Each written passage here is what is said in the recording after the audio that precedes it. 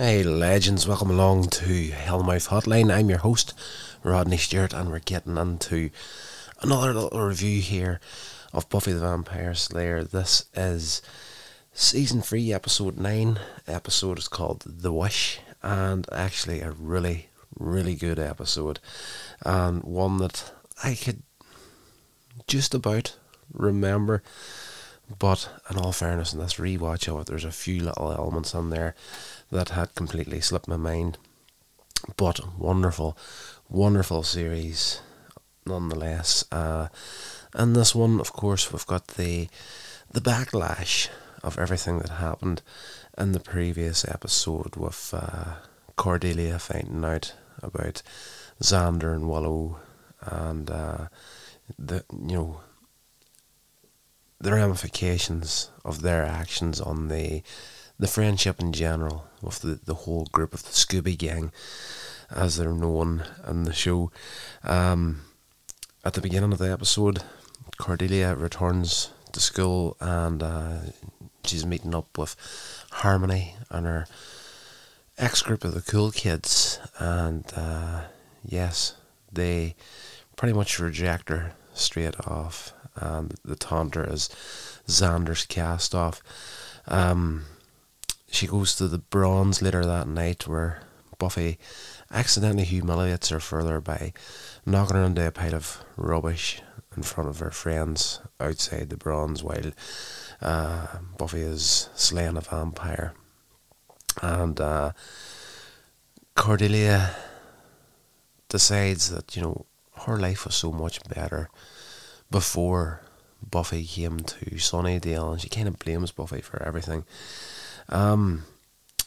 She met a new girl at school called Anya the previous day, and Anya is, from the word go, she's hanging out with Harmony and the other girls, but she does try to connect with Cordelia, and she's trying to build a bit of a friendship with her, but she seems to be forever interested in what would you wish for.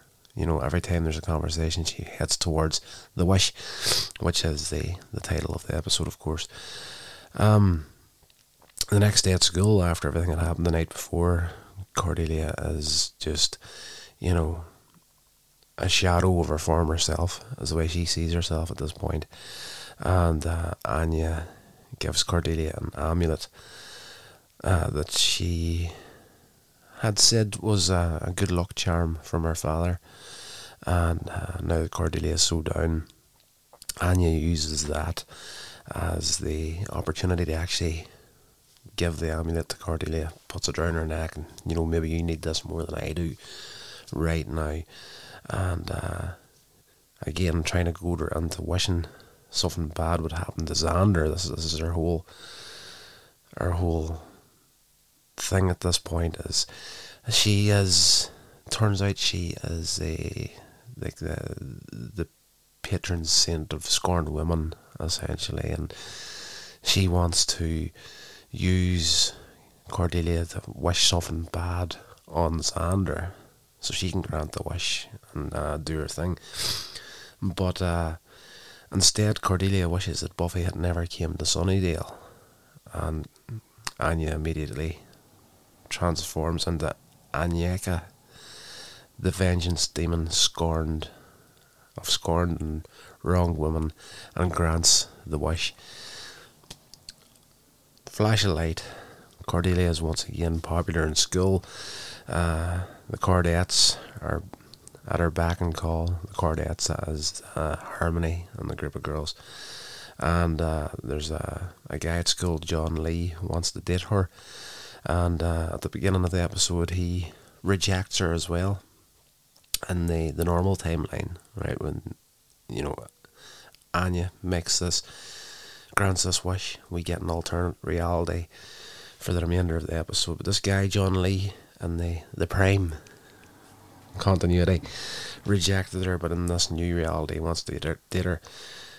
Her happiness is short-lived when she realises that the town is overrun by vampires. The Master has risen, and created a vast army of vampires who terrorise the surviving humans. And most of the students are either dead or vampires. And there's also a nighttime curfew, and students aren't allowed to drive or anything like that. It's just where Sunnydale and the high school at the beginning of the episode was thriving with life, kids everywhere.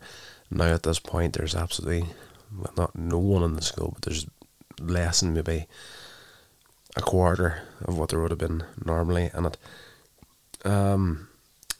Cordelia walking through the streets at night, she encounters Xander and Willow, who are now aggressive vampires, and she's freaking out at this point. She's like, oh my god, I made a wish in this whole brand new reality, and you two are still together, more or less. They're almost like the Spike and Drusilla in this episode. And she's saved by a group of vampire fighters led by Giles. She gets knocked out, of course. Giles rescues her along with Oz is there as well. And they get her back to the high school and the library, and she wakes up and tries to explain to Giles what happened and asks to have Buffy back so that things could be the way they were. But before she can elaborate, she's murdered, which was the part that I'd forgotten about.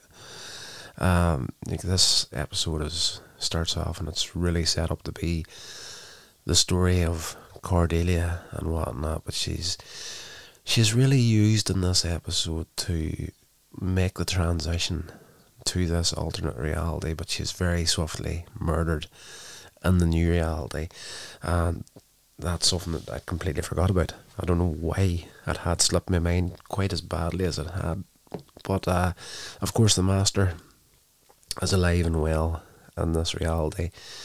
Of course he was raised as normal. Buffy wasn't there to stop it, and now he's running Sunnydale essentially, and he finds out that this girl Cordelia had mentioned the Slayer. Of course, whenever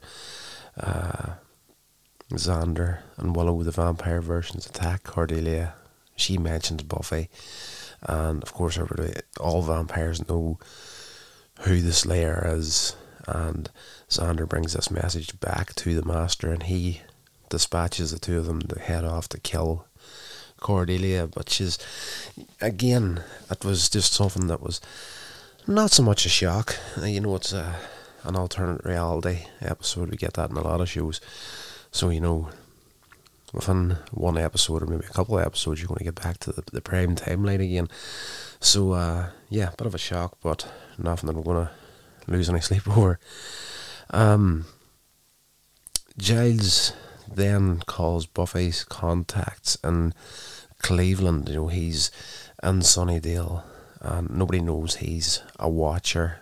And in this reality, it's like almost as if he's been kicked out of the Watcher circle, more or less. And Buffy was sent to another Watcher in Cleveland, and he's able to leave a message for her, and he learns that the amulet Cordelia was wearing is that of Anyanka, whose granted wishes can be undone only if her centre of power is destroyed.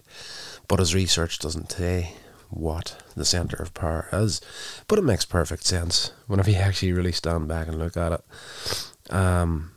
Back with the vampires, the Master has created machinery to industrialise the harvesting of blood from captive humans. Like, he's starting a factory, like your run-of-the-mill abattoir where you take animals and cows, pigs, you name it, and butcher them for meat.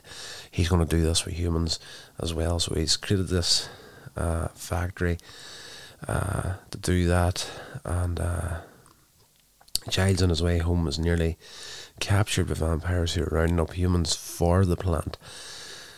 But he's rescued by Buffy.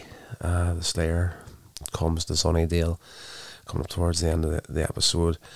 And in this reality, she is extremely cold and cynical. It's not the same Buffy that we know. It's one that's just had her ass handed to her emotionally quite a bit, and she doubts that Giles can reverse Anya's spell. He's trying to find a way around it, but does offer to kill the Master. And she's like, where does this guy hang out at? Of course, the Bronze in this reality is no longer the teen hangout. It is a vampire nest, essentially, where they all go to party, and it's the headquarters, essentially, for the Master. And she finds out this, heads to the club, and she comes across Angel in there, who's imprisoned in this reality. He came to Sunnydale to wait for her, but of course she never turned up, and he was captured by the vampires and pretty much tortured on a daily basis. And Willow calls him the puppy in this reality, and she has more than enough fun tormenting him. Yes, when she sees that he's a vampire, she initially rejects his help. He offers to take her to the Master, this factory, and when she goes to let him loose, the cross that she wears around her neck falls forward and almost hits him in the face, and he freaks out and backs away, and she's like, oh, you can't be serious, and she's going to walk out. But Angel shows her the marks of torture on his chest and says, believe me, I want the vampires dead as much as you do. Yes, great little end to this episode. At the plant, the Master's plant, where he's going to harvest the humans, he starts up the machinery with the first human victim, who is put on the conveyor belt, and she's shocked, stunned, so she's still living, and the machine has these 8 arms with tubes that stab into the flesh of the victim and suck the blood out, so the vampires just can be lazy, just run these humans through and just drink to their content. Yes, and the cages around the factory, and there's everybody's there. We know all the familiar faces. Oz is in there, Larry's in there, Buffy and Angel turn up and attack the vampires. And yes, during the battle, Xander kills Angel. You're kind of like, oh wow, we're seeing all the main characters getting taken out in this episode. Back at Giles' house, he's used a spell to summon Anyanka to the house, and she is like, there's a bit of threatening going on back and forth, and Giles is like, the only real power you have is through the wishing, and I'm not going to wish for anything. And she's like, you think so? And she grabs him by the throat and tries to strangulate his face. Strangulate! There's a new word for you. But during this confrontation between Anyanka and Giles, we keep having the flashback to the final battle in the Master's new factory. And of course, Xander kills Angel, Buffy kills Xander, Oz kills Willow, and at the very end we have the face down between the Master and Buffy, and we cut back to Giles finally working out it's the amulet around Anyanka's neck that is the power source, and as he rips it off and goes to destroy it, and he crushes it, and just as it explodes, of course that's the power changing, or the power being destroyed that Anyanka had, and reality's going to reset itself. We're constantly splitting between that happening and what's happening at the factory, and the last thing we get to see in this reality is the Master breaking Buffy's neck and her starting to fall down, and there's that flashlight again. We head back to the normal timeline, and we again get to hear Cordelia making the wish that she wishes Buffy never came to Sunnydale, and Anyanka turns around, tries to grant it, but without her amulet she's powerless. And that's where we kind of finish off the episode, where you see all the main crew back to their normal little ways. You know, Buffy and Willow and Xander sitting outside the school. Everybody's alive. It's more of a bright day than what the other reality would have been. It seemed to be very dull every time you seen it. But of course you see Giles there as well, and Anya is desperately trying to, grant wishes, and nothing's happening. And Cordelia walks away from her, and she's like, I wish Buffy never came to Sunnydale. Anya is like, done, realises it doesn't work. And then Cordelia starts making all these more and more random and crazy and stupid wishes, and every time she does one while walking away, Anya's like, done, what's going on here? So great little episode. This show, I still can't believe that it's been so long since this show was out. The original air date for this episode was December 8th, 1998. It only seems like yesterday to me. That's really weird. See, once you get once you get to my age, the 90s seem like yesterday. That's crazy. That's absolutely crazy.